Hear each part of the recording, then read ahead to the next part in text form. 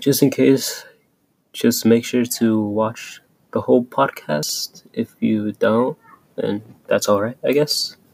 And so, yeah, let's continue. Alright, so before I start this, I'm going to sing the Quadratic Formula song because he told us to sing it for practice. So, here it goes. X equals negative b plus or minus square root b squared minus 4ac all over 2a. We'll just sing it once. That's it. So the b squared minus 4ac is that's inside the square root is called the discriminant.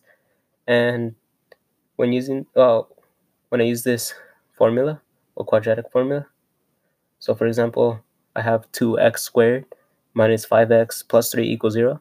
So in this case, a is 2, b is negative 5, and c is positive 3. So I just substitute from the formula. So I'll get x equals 5 plus or minus square root of 25 minus 24 divided by 4, which would get me with x equals 5 plus or minus 1 divided by 4. So in that case, I have to solve for both positive and negative. So I have x equals 5 plus 1 divided by 4, which is 1.5. And x equals 5 minus 1 divided by 4 will equal 1. And so for when coming to graphs, if it has two real solutions, the equation would be b squared minus 4ac is greater than 0. And when it has one real solution, it'll be b squared minus 4ac equals 0. And when there's no real solutions is when b squared minus 4ac is less than 0.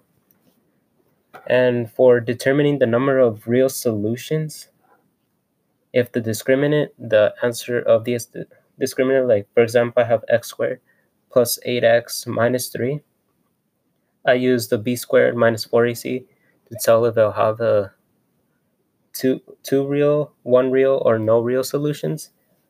So I substitute the b also with the a and c. So I'll have 8 squared minus 4 times 1 times 3 times negative 3, I should say, which will give me 64 plus 12, which is 76. So it's a positive answer, which will give me two real solutions.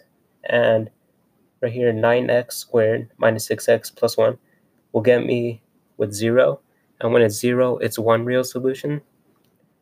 And for the other one, if it turns out to be a negative answer, for example, 6x squared plus 2x plus 1, it will equal to a negative 20, which has no real solution. And yeah. And just so you know that I'm still working on this song, and hopefully I'll finish by next semester, like starting January. But anyway, here goes.